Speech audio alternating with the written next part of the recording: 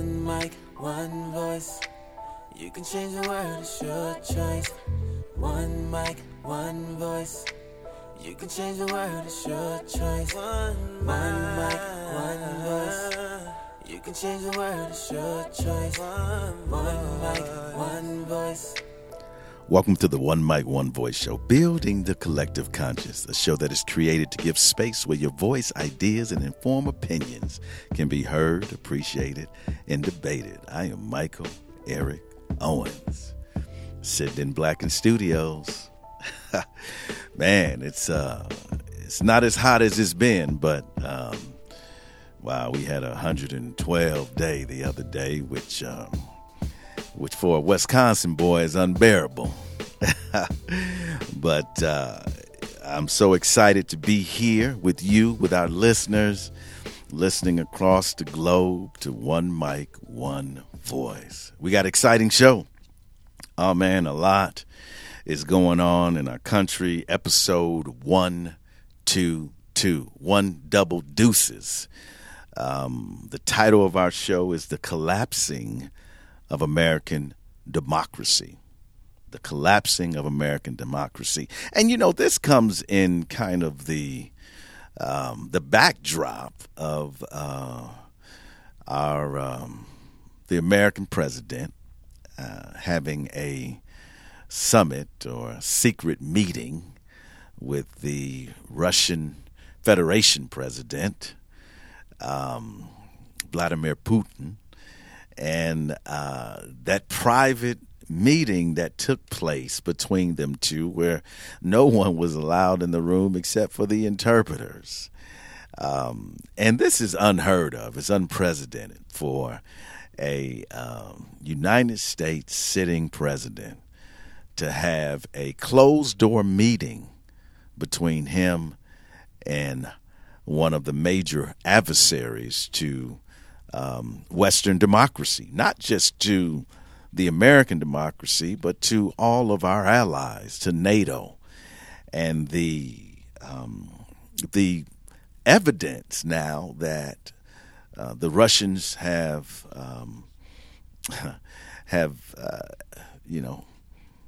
technologically, influenced the American electoral system. And to what degree we're still discovering that. But the collapsing of American democracy. Are we even under a democratic system? That's a very important question, because I think many of us, and we know that civics is here nor there in schools any longer, and no longer are you required to even on the even in the academy, you're required to take a constitutional course or government course, and we see that many people are disconnected from the political process. So I beg to differ that many understand the government in which they are subject to. And I do use that word, subject to, because we have heard that we the people, the government for the people, by the people. But I believe if we analyze our system, historically, many in the American experience have been subject and not participants in the quote-unquote democracy. So I thought it was a good idea to just go and break down what type of system of government are we in. So, folks, take a listen, and we're going to come back and we're going to talk about it. What we're going to do in this video is discuss some of the foundational ideas for the United States of America. And we could start at the most foundational of ideas, and that's the notion of natural rights. John Locke, one of the significant Enlightenment thinkers, describes rights like life, liberty, and you might expect me to say pursuit of happiness, which is what we see in the Declaration of Independence, but John Locke refers to life, liberty, and property. But even though his version is a little bit different than what ends up in the Declaration of Independence, most historians believe that Thomas Jefferson was heavily influenced by John Locke's idea of natural rights when Jefferson wrote the Declaration of Independence. And the idea here is that these are rights that people should be born with, that should never be taken away from them.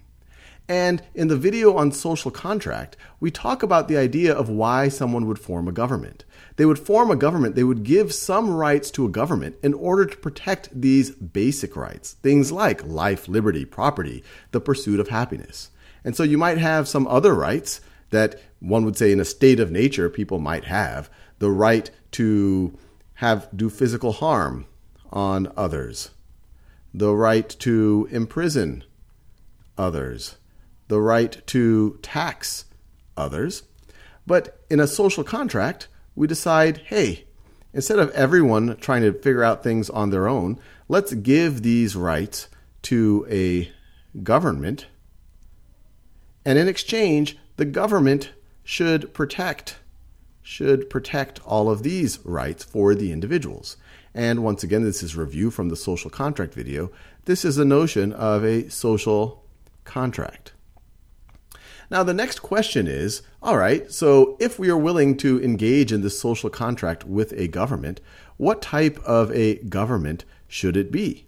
And throughout most of human history, governments have been things like monarchies, where you have a single individual, maybe a king or queen, an emperor, some type of a conqueror, who is the sovereign, who rules over the state. But you could, instead of having one, you could have a small group, which would be an oligarchy. Or you could go to the other extreme, where the people are sovereign. And the word for that, and this is a key idea for the United States, is popular. Popular sovereignty. The people are sovereign. The government is accountable to the people. Sometimes this could be referred to as democracy. Now, the founding fathers of the United States were a little bit suspicious of pure democracy or direct popular sovereignty. They were afraid that if you start having factions and a majority faction were to come to power, if you have a straight democracy, then they might use that power to strip some of the natural rights of, say, their political enemies or people that they just don't agree with. And so you have this other idea of limited government. Limited government. And some of the key things that limit the government, you could just say generally the rule of law, things like the Constitution, including how the government is structured, the checks and balances in it. The Bill of Rights clearly is a check on government. And you don't just have limited government when you have a democracy. You could have a limited government even in a monarchy. The United Kingdom is officially a constitutional monarchy, where you have a monarch who's sovereign, has very limited powers because of things like the rule of law.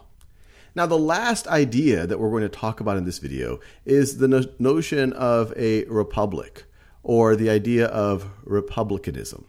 Because the founding fathers didn't actually like calling the United States a democracy. Instead, they favored calling it a republic.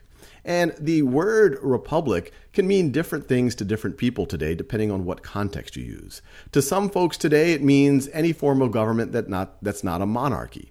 To other folks, it means, okay, you have a democracy, you have popular sovereignty, but you have limited government. You still have rights that protect minorities, rights that make sure that even if people are not in the majority, they are protected.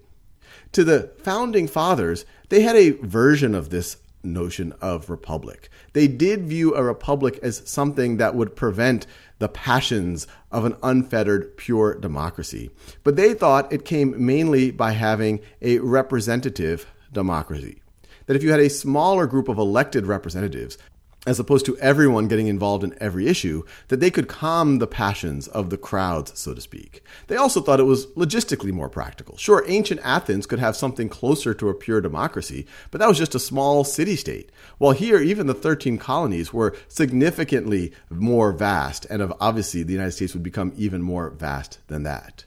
And to appreciate this notion of a republic, right over here is a quote from James Madison in the Federalist Papers number 10.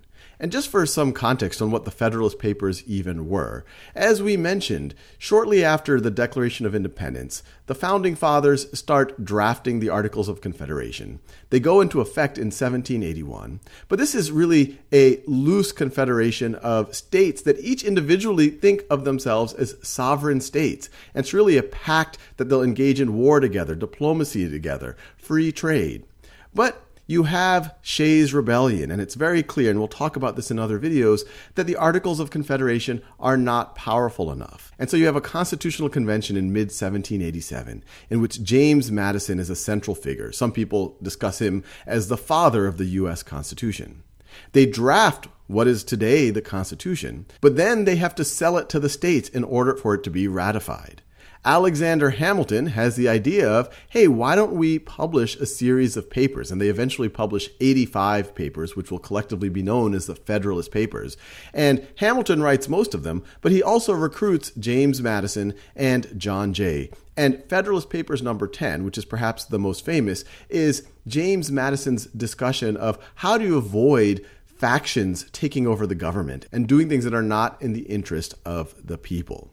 And I encourage you to read all of Federalist Papers number 10. But I have a very small quote here. And this is James Madison's notion of what a republic was. And he thought the United States should be a republic. The two great points of difference between a democracy and a republic are, first, the delegation of government in the latter, so he's talking about a republic, to a small number of citizens elected by the rest. So he's really talking about representative democracy, but he thought this was a key component of being a republic. Secondly, the greater number of citizens and greater sphere of country over which the latter may be extended. That only through a representative government could you actually govern over 13 colonies or even beyond 13 colonies. And that's why today, obviously, you might have had something closer to a pure democracy in ancient Athens, which was a city-state. But today, almost any democracy is some form of representative democracy, which James Madison would consider to be a republic. But if you wanted to classify the United States today, a fair term might be it is a democratic republic. You definitely have popular sovereignty. The people are considered sovereign, but they don't rule directly. They rule through representatives, which by Madison's definition would make it a republic. So now that you're armed with some of these basic ideas, I encourage you to engage even more. All right. Well, there's a lot to break down in that presentation. I think, delivered.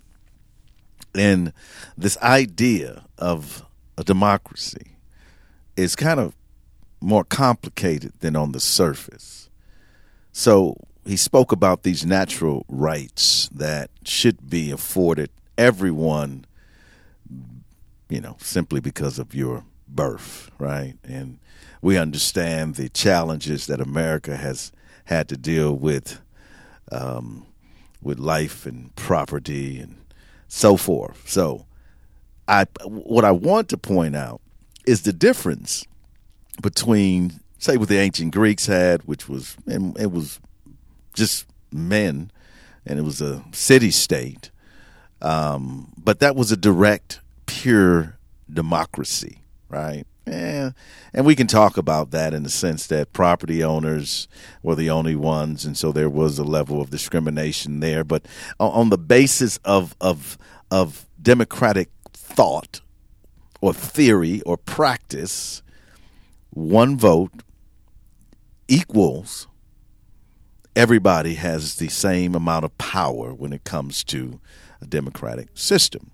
Your vote has no more power than mine in a pure direct democracy, right?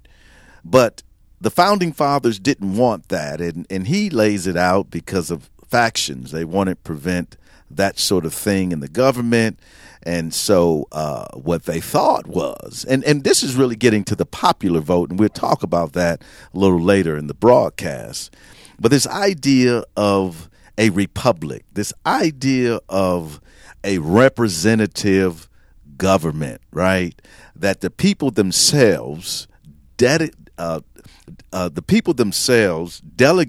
their power to certain individuals who are elected, right?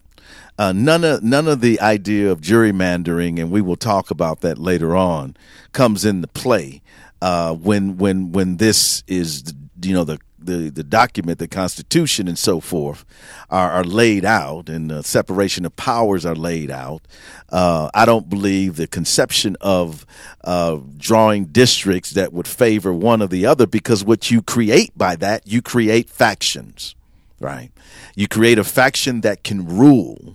And I think what we see today is a small group of people, although we have representative government ruling our country. Because if the president goes a certain way and his party supports him in that direction, regardless of what the majority of Americans want to see transpire, is that not a small group of people ruling our society? And this idea that would be more like an oligarchy. You hear people talking about that all the time when they describe the Trump administration, and this idea of a small group of people ruling the country. But folks, what I want you to really focus in on, that we have delegated, we have given our power and our decision making to people that we have elected, right? You've given it away. You don't have it. When you delegate something, you give it away. You release it. You entrust the person to carry out whatever mandate you're giving them. You've given it away. And not like in a organizational sense where the boss can come and take it back and say, no, you're not doing that job the way I wanted, or you're not carrying out that responsibility the way I intended for you to, so I'm going to either micromanage you or I'm going to take it back. Well, in the democratic process, the only way we can take that back is at the ballot. That's the only way we can change the direction of something, is at the ballot. And that becomes complicated when you talk about national elections, because, again, we have to talk about the Electoral College, right? So these representatives of states who, the major parties determine who the delegates are. You don't even determine that, okay? They determine that. The major parties determine that. And they determine the delegates based upon, right, who they want to win. Not necessarily you, right? So when we talk about the form of government that we are in, when you hear that the power is in the people, well, we really have to bend that, right? To make that a reality, we have to say, well, if we put enough pressure on the representative, if we rally enough and we galvanize enough, well, maybe then we can persuade them. In some polls, 90% of Americans want DACA or DACA. 90%. Why is it not done? Why is it not done? When you look at the public opinion on the issues that are facing our country, sometimes they are diametrically opposed to the decisions that are made in Washington. How can that be? Because we have given up our power in this form of government. Now, I'm not here to say that all hope is lost, but I want you to understand the situation, right? There was a reason why the civil rights movement had to happen. It was the reason why they had to dramatize that on television, because the powers that be, the government, would not react. And so there is some power, right, in coming together. But man, that's the hard way to do it. People lose their lives when you do that. There's devastation. There's rioting. There is division when you do that. But that is a byproduct of giving up our power. Folks, listen, we're going to take our first break. We're going to get deeper into this, the collapsing of American democracy. We'll be right back.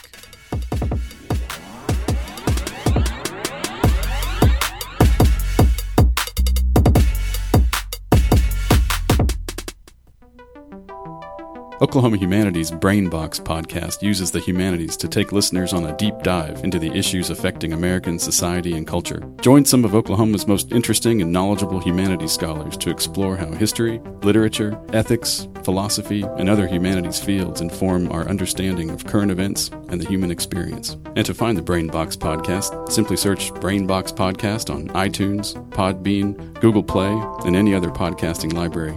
If you have any ideas or comments rattling around in your noggin, email us at brainbox@okhumanities.org.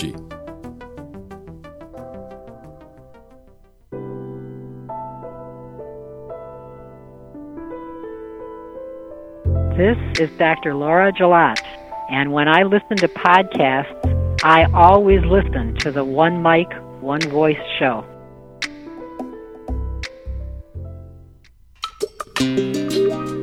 Welcome back. Oh man, we having fun in the studio. I know the topic is kind of heavy. Yeah, it's all around your shoulders. It's all in your lap.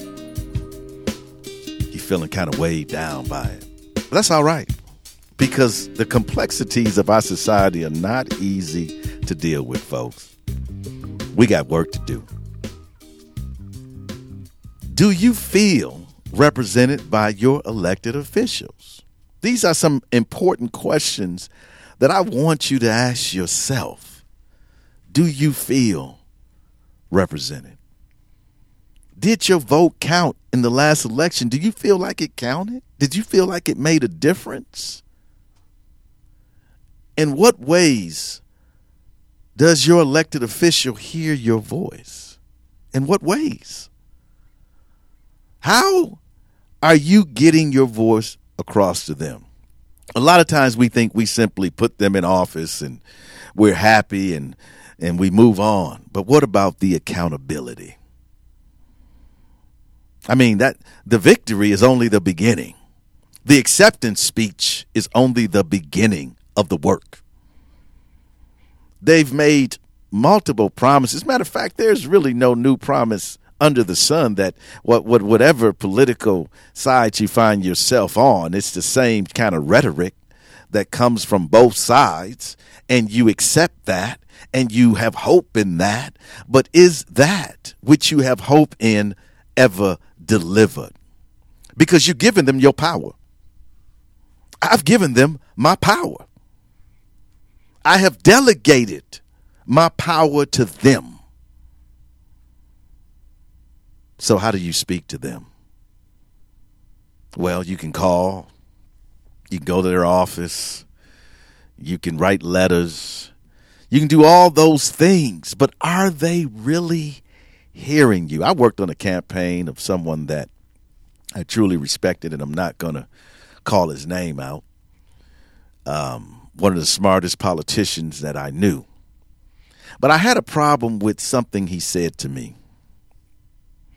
He said to me that I always vote my conscience in the end. I listen to the people, but I always vote my conscience.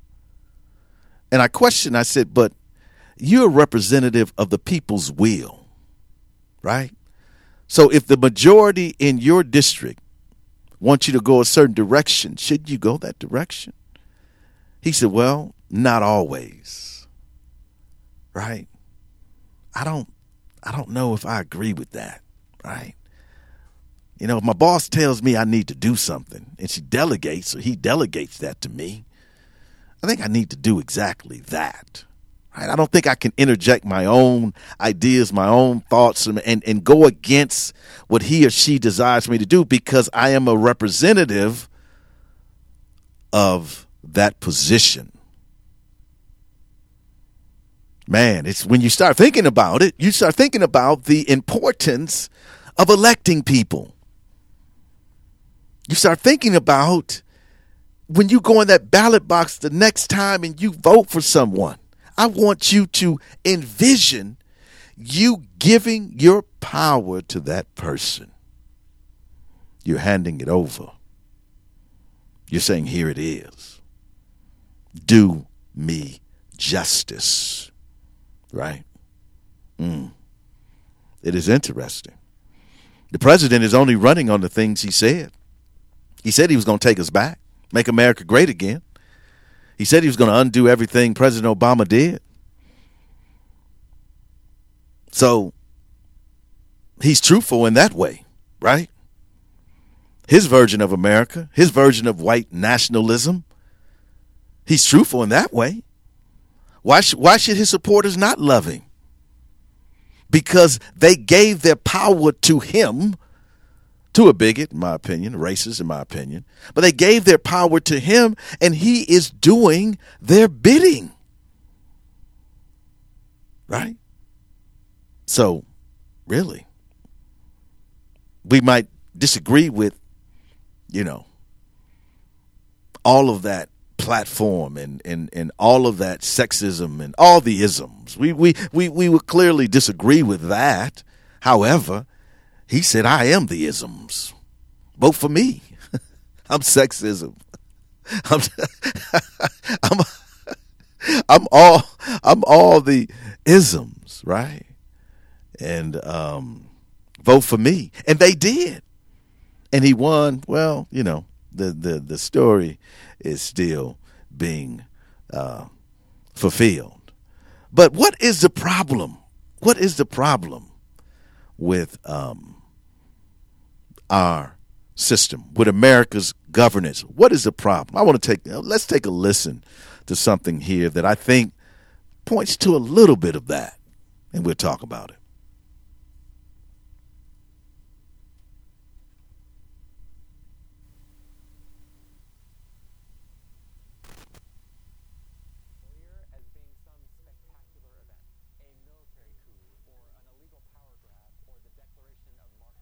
To protect the Republic of the Philippines and our democracy. We don't really imagine it looking like this.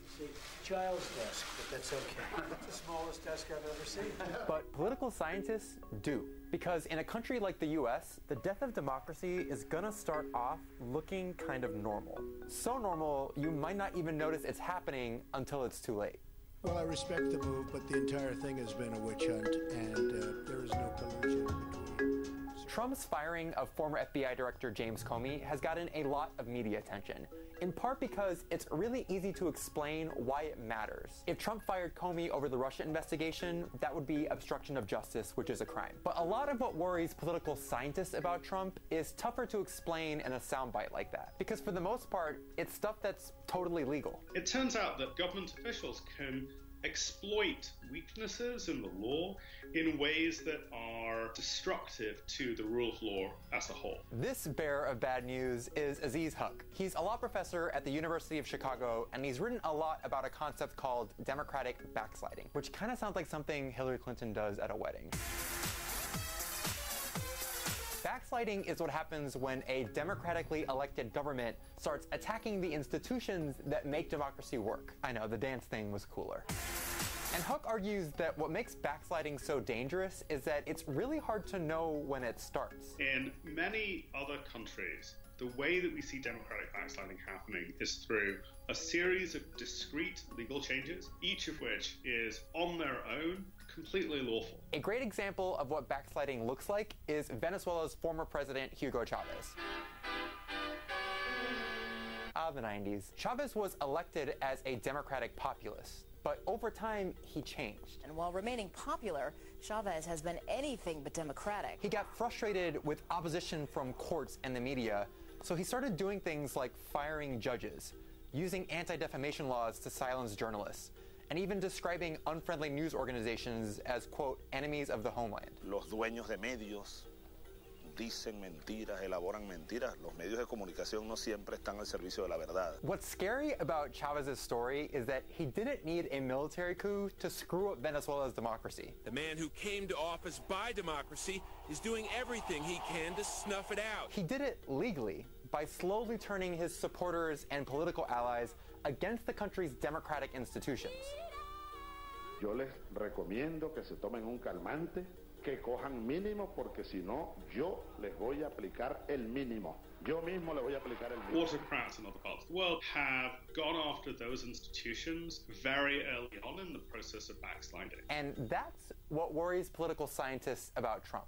Trump shows a deep distrust of America's democratic institutions. He lashes out at judges, calls journalists the enemy of the people, accuses watchdog agencies of conspiring against him. He questions the legitimacy of an election that he won. His White House stonewalls reporters to avoid answering questions. Off. What would you like to do? Off. It's off. He is suspicious of the mechanisms that limit his authority. This is an unprecedented judicial overreach. And he encourages his supporters to be too. That is a catastrophic thing to be happening in a democracy. It's how democratic backsliding starts. But the thing is, none of this is illegal. As long as Republicans in Congress go along with it, there's nothing to stop Trump from publicly criticizing basic democratic institutions. Our Constitution just doesn't do a very good job of protecting us against certain kinds of democratic failure. Whether we're in a moment of democratic backsliding really depends upon the character of our political leaders. Which brings us back to Comey and why it's so hard to talk about democratic backsliding without sounding paranoid. We live in a media environment that is really bad at putting things in context, that is designed to bombard us with breaking news and discrete pieces of information. And that makes it hard to identify democratic backsliding when it starts, because unless it clearly breaks the law, it's really tough to explain why any one Trump tweet or scandal poses a threat to democracy. So when Trump calls a federal judge a so-called judge, it's just a one-off comment. Does anyone honestly believe President Trump is going to ignore this judge's order because he's a, quote, so-called judge? When Trump calls the press the enemy of the American people, it's all talk. He sounds like a broken record. It's just kind of like, what else you got, Donald Trump? I don't think that new media are well designed to tell this kind of story, because those media are designed to convey information in very small chunks. The real story is not the discrete action at a particular moment in time, but some bigger picture. Democratic backsliding is one of those things that you can't really see from up close. It is only when you look at changes in the aggregate that one sees the effect upon democracy as a set of institutions and practices. That doesn't mean the Comey stuff isn't important. Obstruction of justice is obviously a big deal. But some of the biggest threats to democracy are way less dramatic, way more normal looking. And if you're waiting for the CNN chyron announcing that it's time to panic, you're gonna be waiting for a long time. Wow. Exploit weakness in the law. So those that are in charge of making sure that all of these democratic institutions are protected, find ways to exploit weakness in the law. Democratic backsliding. This idea of attacking the institutions that make it that make the democratic process work. I mean, come on. If we have not seen, if you would not agree with me that we have not seen an attack on the institutions of this country that are in place to maintain a balance of power and accountability and transparency, then if you can't agree with me on that, then I tell you what, I don't think you can ever agree with me on anything. Because this is clearly, we're living in an era where these institutions are under attack. When you talk about judges, you talk about the press, we talk about the legal system, and we're going to go into those democratic institutions here in a minute. But when you talk about those institutions being attacked and then the supporters of the attacker going after them, this is Russia's playbook. Their playbook is to create through disinformation, misinformation, is to create chaos and mistrust not just among American people, but the very institutions that govern and protect us. If we can question those institutions and mistrust them, then our democracy will collapse. Folks, we're going to take a break. We're going to come back, and we're going to get into these democratic institutions. Don't go nowhere. We on the downside of the show right now. But I think the downside is a little bit deeper, too. So hang in there. We'll be right back.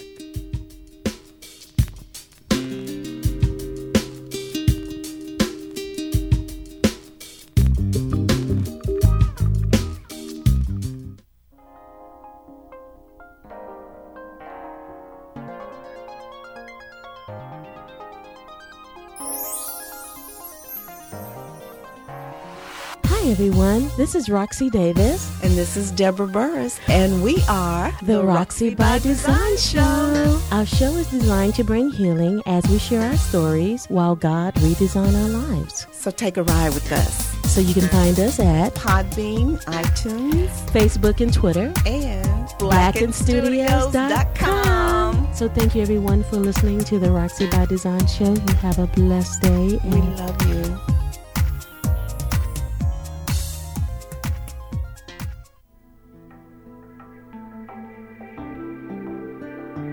This is DT of the One Mic, One Voice podcast. Just want to let you guys know you can go over to iTunes and search us at One Mic, One Voice, and be sure to rate and review our episodes. Let us know about any feedback that you have and what you enjoy about the episodes. Also, you can go over to Stitcher where you can get the latest and freshest episodes of our podcast streamed directly to your smartphone or iPad. No downloading or syncing. How cool. Real smooth. Also, we'd just like to take the time to thank you for your time and for your energy and for spending time with us as we discuss the historical record of our time.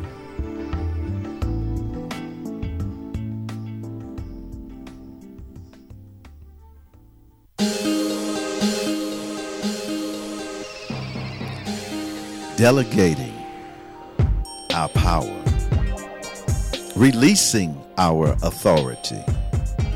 Yeah, believing in those whom we place in office, that they will do our bidding for us. It is a beautiful thing, or one of the most corrupt things one may experience. Placing your trust in someone that you think has your interests in mind. It's very personal. It's extremely personal. If you think that the weight of the people in a certain area, in a certain space, the trust that those people place in an individual is not personal. It has to do with their families, has to do with their jobs. It has to do with the water they drink, Flint, Michigan, right? It has to do with the air that they breathe. It has to do with, guess what? The homes they live in. What about fracking? All right. What about the freeway that comes through that urban, renewal through eminent domain takes your property, right? Yeah, it's deeply personal who we place in office. Because again, I'm trying to get this thing through your head, is that you are releasing your power. Now, again, I know people are going to say there, you know what, we're American people, we can mobilize. And yeah. We've seen that throughout history, and that's what it takes. But I'm saying when you go into that ballot box, you are releasing your authority to the person you are voting on. God forbid the person you didn't vote for don't get an office. So you are probably not represented at all. But let's talk about these democratic institutions, this term democratic backsliding, attacking the institutions that make the representative democracy that we have. Remember, right? Not a direct democracy, not a peer democracy, but a representative democracy that we have work. these democratic institutions, the politicizing independent institutions. Healthy democracies have strong independent institutions such as law enforcement, the civil service. They operated with a degree of insulation from the whims of political leaders, thereby constraining a power-hungry ruler. We're talking about the Justice Department. We're talking about the FBI. What's going on right now? What's going on right now with the Justice Department? What's going on right now in the FBI? Would you say to me today that they are operating independently? They're trying. Many of them are trying. But as this Mueller investigation unfolds with Michael Flynn, Sally Yates, right? Remember that? She went to the president, said, hey, look, this guy's compromised. 18 days it took to remove a guy that was compromised by the Russians, right? The president went and put pressure. Said, hey, yeah, come on, lay off Flynn. These are supposed to be independent institutions that maintain their power without influence from outsiders, right? Not that they're not accountable. They have to come and report and be transparent about what their findings are, but they cannot be manipulated. That causes a kink in the representative democracy, and we see that. We see that happening right now. So the people that you have given your power to, what are they doing about that? The Republicans are in charge. I'm stating a fact. I'm not bashing Republicans. I'm saying they're in charge. What are they doing about maintaining the independence of those institutions? What about the idea of spreading disinformation? Oh, my God. Disinformation. We see that. We see that daily. Coming out of the White House, coming out of Sarah Huckabee Sanders, supporting things and telling us things that we know not to be true. This man from the start, even before that, right? We can travel back into Trump's history, but even at the start of his inauguration when he said he had the biggest crowd ever, right? Because then we fall into the area of fake news. We fall into the area where we are targeting the press. Let me tell you how dangerous that is. We live in the information age. We live where we are inundated all the time with information. We know that the Russians have used propaganda. They've used Facebook. They've used algorithms to reach people with false information in support. Putin even said himself, Trump wasn't important to us until the election. He even admitted, yes, we wanted him to win. Why does he have to lie at this point? He doesn't. When he's worshipped by our president, why should he lie? So we have this attack on the press, the free press, the very people who are the stewards of information, the checks and balances, those who should be in the room, those who should ask the tough questions. Why? Because do you have a direct line to the person you elected? Are you talking to them day to day? Are you having briefings with them? How else are you supposed to understand what is going on in our society if the press is fake? How is it possible? You're not in Washington. You're not on the staff of your representative, your senator, unless the press delivers to you unadulterated information. Well, you say, I go to alternative news. The NPR is the press. Democracy Now! Is the press. The definition of the media has expanded, and the opportunity of those getting engaged in delivering information, there's a plethora out there. But if those in power disagree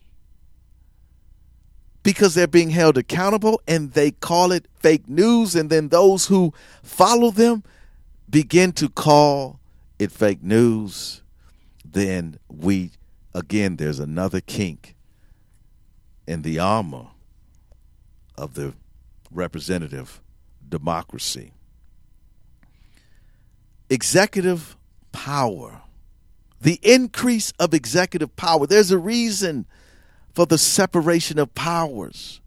We don't live under a king.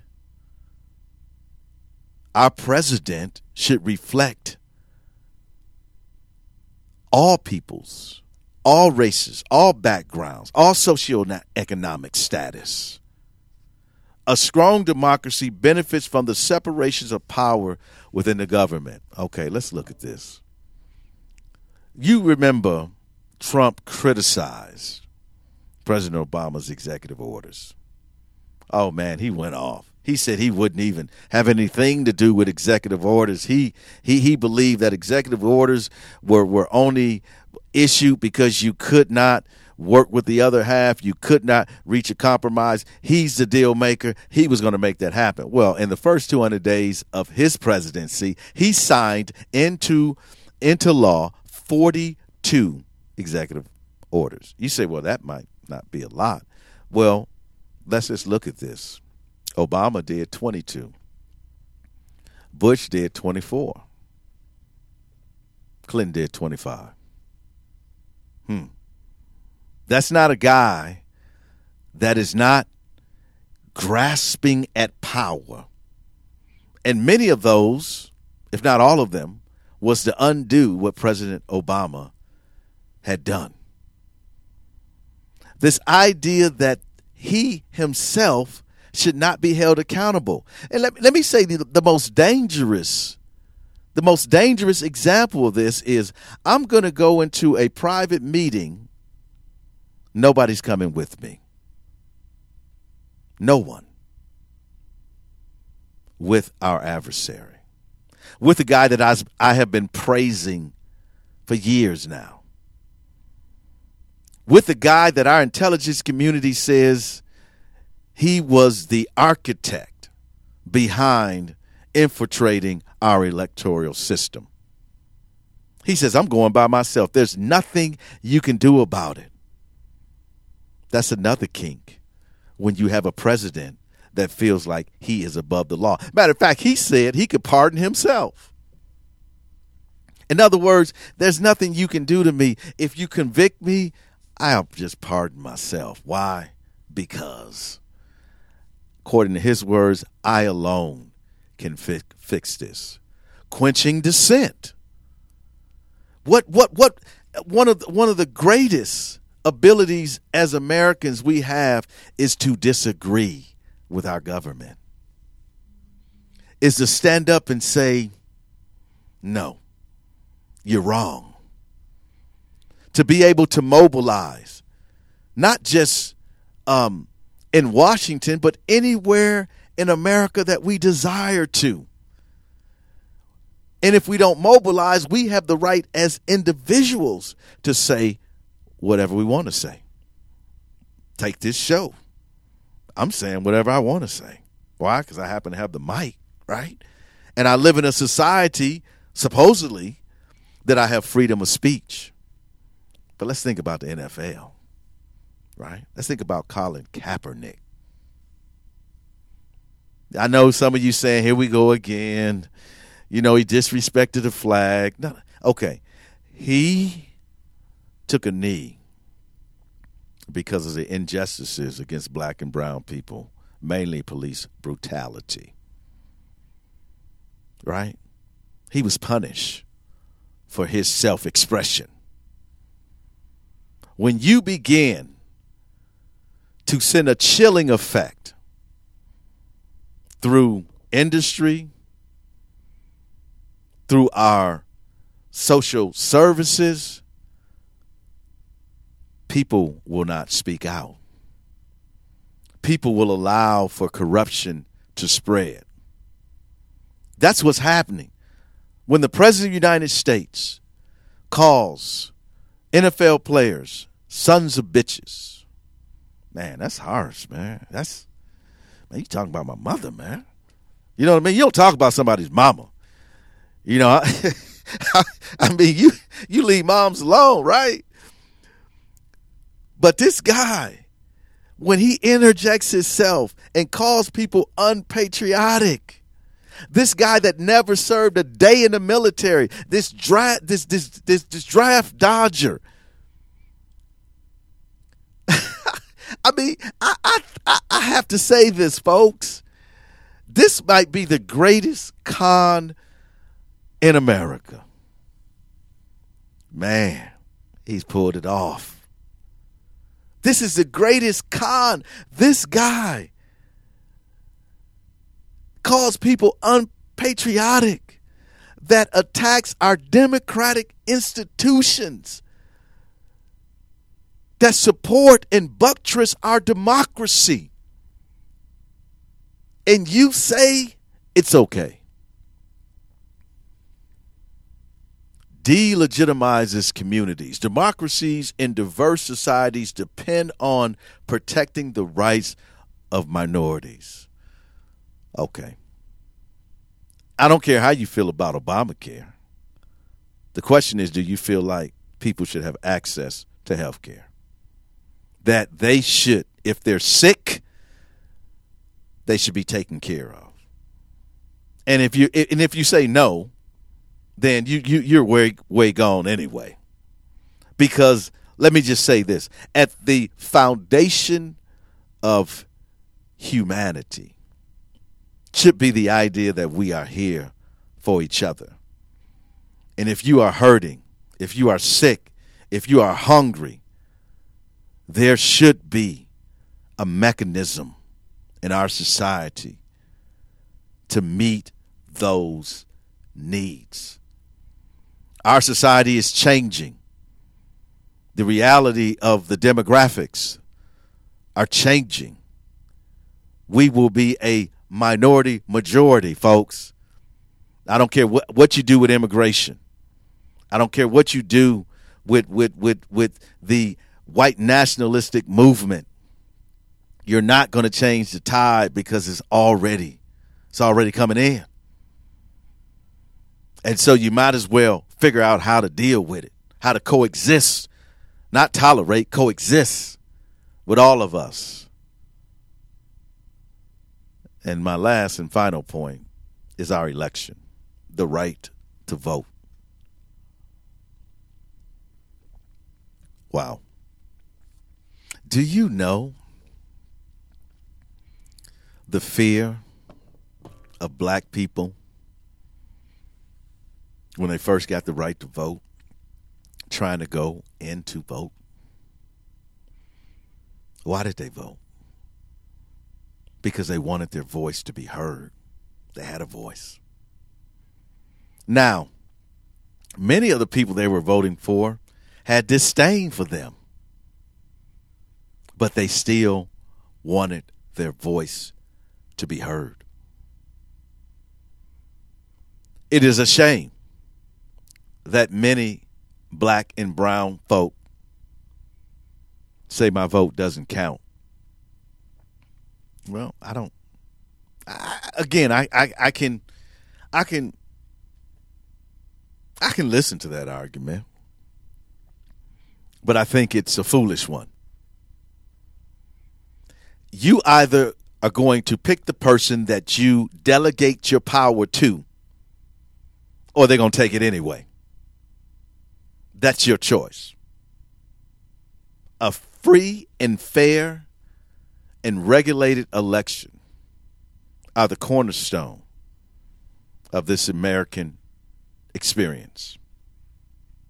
Allowing citizens to exercise their vote and their voice regarding those who govern over them is one of the most important things that we will do in this life. But let me ask you a question here. Hillary Clinton got 2.9 million more votes than Trump. Do you see, that's the difference. If we had had a direct democracy, a pure democracy, popular vote wins. But the representative democracy and how we pick our electors, an electoral college, yeah, that's why he's sitting in office right now. But I think there's probably some other reasons. The collapsing of American democracy sounds pretty dim. Sounds like, man, there's no hope. But I tell you, there is hope. America has been through worse than Donald Trump. This is not the last dance. I know it feels as if the walls are collapsing around us and there is nothing we can do. I understand that sort of thinking. But folks, there's a lot we can do. Number one, we must not lose our hope. We must not lose our belief in each other. I'm not talking about the person you delegated your power to. I'm talking about the person that you might be sitting next to, or the circle that you have created around you. That's what's real. That's what matters. I'm not talking about Washington. I'm talking about your neighborhood, your community. I'm talking about us. We matter. We make the difference. It's a process we have to go through. Yes, we're obligated. We should be. We should feel obligated to do it, but it's about us. Donald Trump can do what he wants to do. You and I, there's very little we can do to change that until he's up for re-election. We can change the Congress. We can change the state house. But this change has got to take place on the local level. It's got to take place in our communities, with the education. It's got to take place with our social services. This is where our hope lies. We got to get engaged. It's no time for intellectual laziness. It's no time for you to get caught up in the lull of the storm. It's no time for that. It is time for you to get engaged, because I'm telling you, the fabric of our representative democracy is torn. And only you and I are the seamstress. You and I, we can get our needles and we can begin to repair the fabric of our democracy. Yes, write your representative. Yes, get engaged with an organization that is doing your bidding. Yes, vote.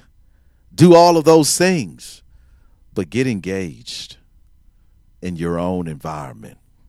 Make a difference with one, then two, then three. Show them that this American spirit, they call, this American compassion, this American idea of brother and sister love exists, that's what you can do. Grab your needle with me and begin to sew together the fragment of our democracy, because history will speak of us.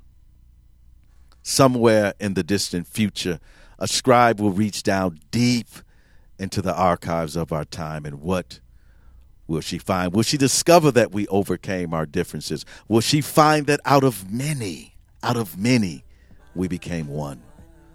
Or will she find that we solved nothing and remain a divided peoples? Yes, history will speak of us. We can be the change that's in our lives. All we gotta do is work together. We gotta raise our children better. We gotta stop the hate, and spread the love. One mic, one voice. You can change the world, it's your choice. One mic, one voice. You can change the world, it's your choice. One mic, one voice. You can change the world, it's your choice. One mic, one voice. You can change the world, it's your choice. Your choice.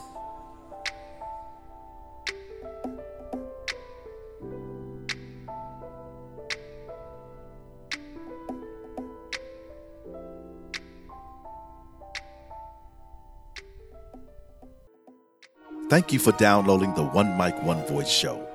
This episode is brought to you by Blacken Studios. To learn more about Blacken Studios, go to blackenstudios.com or visit their Facebook page. The views and opinions of the One Mic, One Voice podcast show do not reflect the views of Blacken Studios or our other sponsors.